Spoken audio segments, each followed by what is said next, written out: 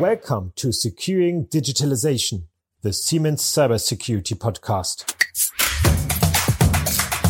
Our hosts, Natalia Oropesa and Mirko Ross. Hello, fantastic to be in this episode. My name is Mirko Ross and this is Natalia Oropesa, Chief Cybersecurity Officer for Siemens. And today we have a rather interesting topic. It's digital sabotage. And I think this is also a very important topic for you at Siemens, Natalia. But before we start, I would like to know a little bit more about you personally. So, Natalia, can you tell me, what is your maiden name? Well, question back to you, Mirko. I am wondering, why is this information important for you? Well, you got me here. This is a little exercise because we see that sabotage is a complex attack. And it often starts with social engineering, like identifying targets, collecting information of them, and then use the information to, for example, access credentials.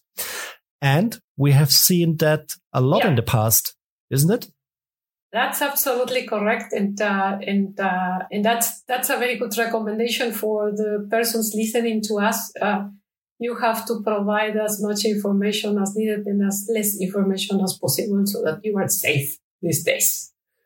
Yes, and be aware, I think so. The bad guys are listening everywhere. So let me come to your personal experience, because I think you are as well a person which is inside Siemens exposed to this kind of attacks and attempts. And can you tell a little bit more about your experience with sabotage? Let me start by defining what sabotage means. And sabotage means that the attackers are compromising the integrity of the information or the integrity of the data. Yeah. And let me give you a small, very concrete example of what does it mean. For instance, you and me, for sure, we have medical records, and those records contain information about us. In my case, you will find a record that says that I am, allergic to penicillin. Yeah, okay. So if that small record and that small word get changes, that will change the integrity of the information. And because it is a small change and it's not changing at the end of the day the functionality of anything, then we will not be able to recognize that until I am in a position of needing penicillin, and that changes can change, in fact, my life and have fatal consequences. This is what we call the integrity of the information. And the sabotage will attempt or compromise that integrity of that information. Yeah. And it's maybe like in your example, because I think it's a good example. So it shows that as an attacker, you maybe need to change a little bit of a small portion of the information and you can create a massive impact. So cool example. And it's a question of life and death.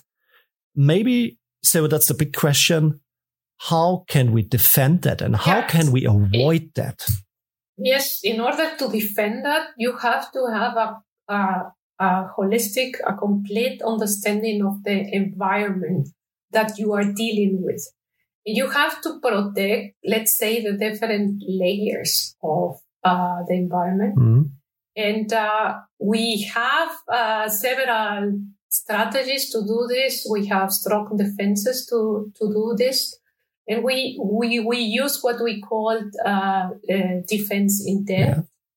Yeah. And then in that strategy, we look into the defense of the different layers of the infrastructure, like starting with the connection or the interconnectivity of the devices. So this is what we call the network security. Later on, we look into the integrity of the data. We looked at the products and the software included in our products are doing what they're supposed to be doing. And we test that all the time, not only during the development piece of time, but as well through the production and later on during the time that our different customers are using. Okay, as a former hacker, I would say it's almost bulletproof, but I don't believe that it's bulletproof because the systems are getting so complex. If we're stepping in all these interconnections in industries and stuff like that. It seems to me that we are getting many opportunities for hackers to step in and change the integrity. I am absolutely with you. This is a rather complex task to do. And let me tell you what we do. Mm-hmm. First of all, we make transparent the vulnerabilities of the product. So we have to make sure that we understand which vulnerabilities do we have. And we also have to understand which of those vulnerabilities have more risk. So there are, in fact, some kind of vulnerabilities that will have more risk. Okay. Those vulnerabilities have more risk because in those cases, the attackers can have with remote access, access to the software or to the information. So those are the kind of worst vulnerabilities that we could have.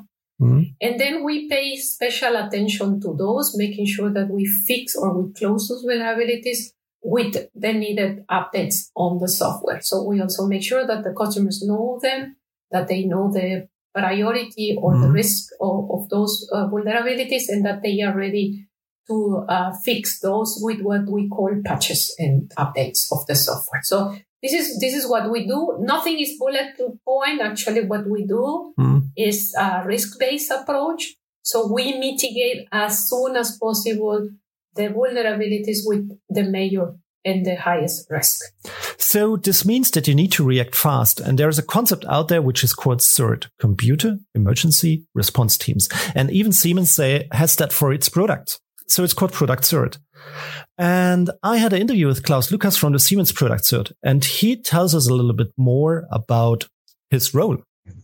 You can imagine that Siemens Product CERT is like a fire brigade for our products, with a 24/7 staff on duty, and the incident handler care about incoming reports. So researchers can report any issue, security issue in one of our products, ranging from energy management systems, industrial equipments, building technologies, up to health devices. And our incident handling team then coordinates the effort with the development. And finally, we issue an advisory on our webpage, providing information to our customers how they can handle the issue. Being a firefighter for closing vulnerabilities and to help customers, it's a nice picture to me. And even it looks like we are living in times where we need certs and firefighters. So coming back to the question, like, what can we do if we detect sabotage, or what are the impacts of sabotage? So let me assume everything is failing. So how does it look like from an industrial level? How does sabotage look like from this kind of attacks in industry? To answer that question, let me give you a good example. And it's actually documented in a lot of good movies that they are around. Yeah. One of them is called Zero Day. And let me pick up on Stuxnet, happening 10 years ago in 2010. In that kind of attack, the programs that were, those programs were modified. Mm-hmm. They were modified with a malware, and that malware was using some of the vulnerabilities in the products, in this case, in the controllers, in the Siemens controllers. Yeah, yeah. And that was done without those controllers having any connection at all with the network. So in that case, the attackers, using what we call now social engineering, got access to the devices, download the malware, and the malware did the rest. And those devices start to fail without anyone knowing what was the reason for them to fail. And this is why sabotage is so dangerous, because you don't see that it's not that something is being stolen or something is missing or some information or some money, but the integrity of the data has been compromised. Now, therefore, it's such a complex matter, and this is what prevents me from sleeping at night, is because you have to constantly monitor and detect any kind of behavior that is different from the normal behavior that you will have in a production site in this case. Yeah. So, I don't know, like someone type in the password 5 times or 3 times, and you will have to monitor that and ask yourself, why is this happening? I mean, is this normal or not? I mean, even that can give you a clue of a potential attack. So you have to understand as well the whole production process, because I repeat, in this case, this was done by, first of all, social engineering, by getting access to those devices and then downloading malware. So you have to understand the whole production process, the TOT environment, so that you can protect the different layers and monitor the right things, so that you can get advice properly and on time. And I think Stuxnet was like a shake in the industry, because it was the first time when the industry got aware of these types of attacks, that they are possible on any industrial infrastructure.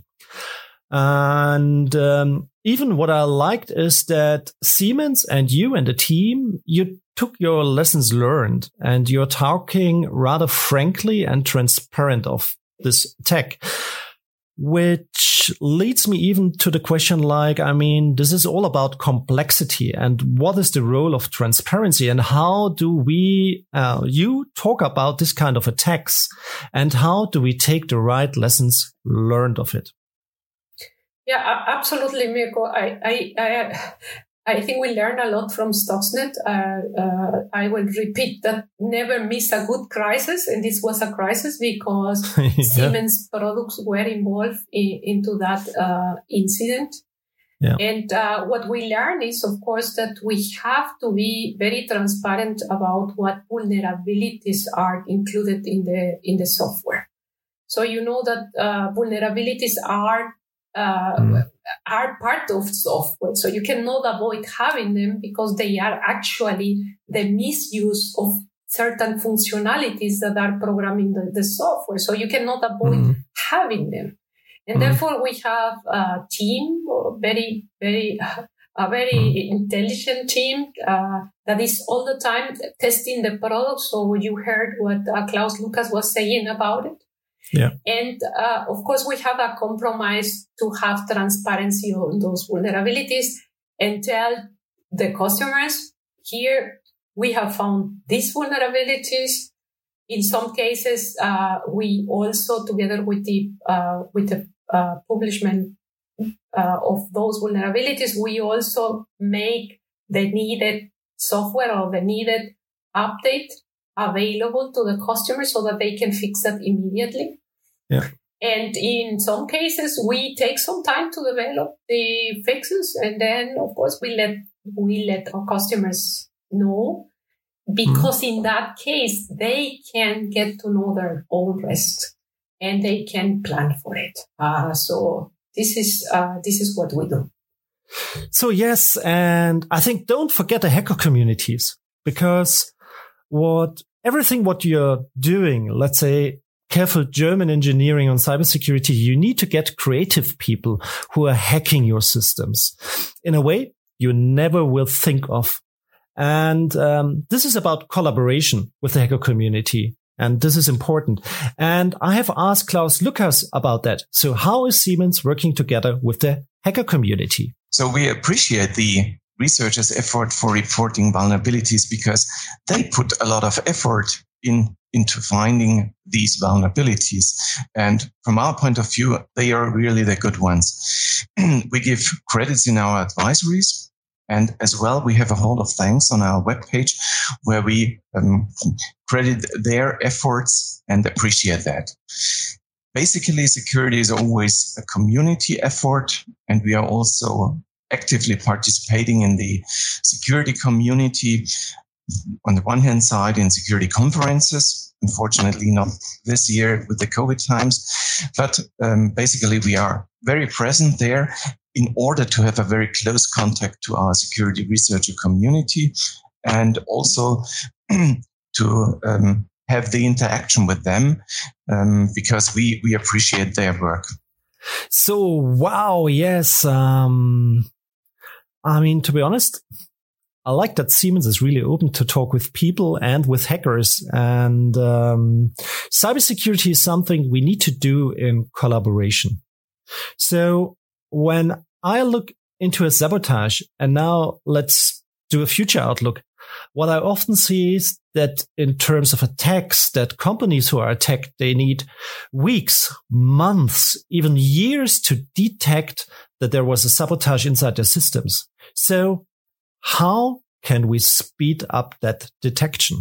Well, by using technology, and you are right, Mirko. I mean, in average, some companies take 18 months to discover an act of sabotage, 18 months.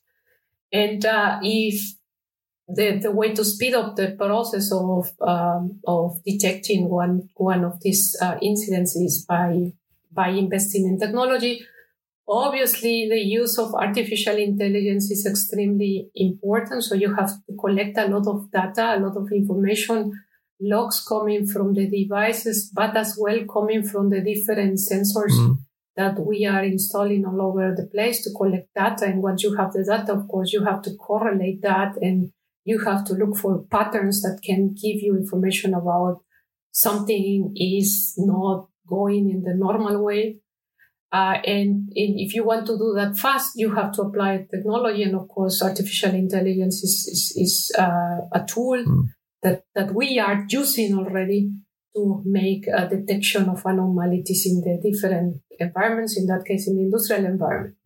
So the same is being done by the attackers. I mean, the artificial intelligence is not only available for us, companies, but as well to the attackers. And the attackers are not only very intelligent, but they have a lot of resources. They use technology very, very fast. So therefore, it's inevitable. This is an arms race. Yes. I think there's a lot of great creativity out there in the tech space, isn't it? And less ruled sometimes on using new technology. So they are quite fast on adopting. Yeah. I think we've seen the first application of artificial intelligence as well on botnets and stuff like that. So arms race is a good point. So how can we win this arms race? Well, we have to speed up in the development of cybersecurity solutions. We are committed to do that. Because we are almost at the end of the podcast. And even I know that because I'm well involved in some research projects in cybersecurity, and I see always people from Siemens in the projects all around. So I know there's a lot of awareness and a lot of activities out there as well on research and future approaches. Thank you very much. And I've learned a lot about sabotage.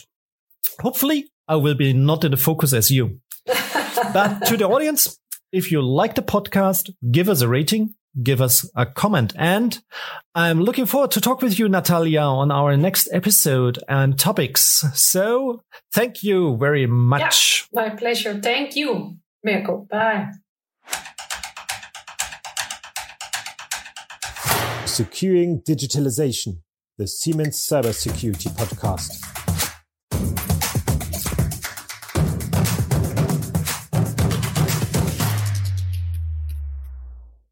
Siemens, ingenuity for life.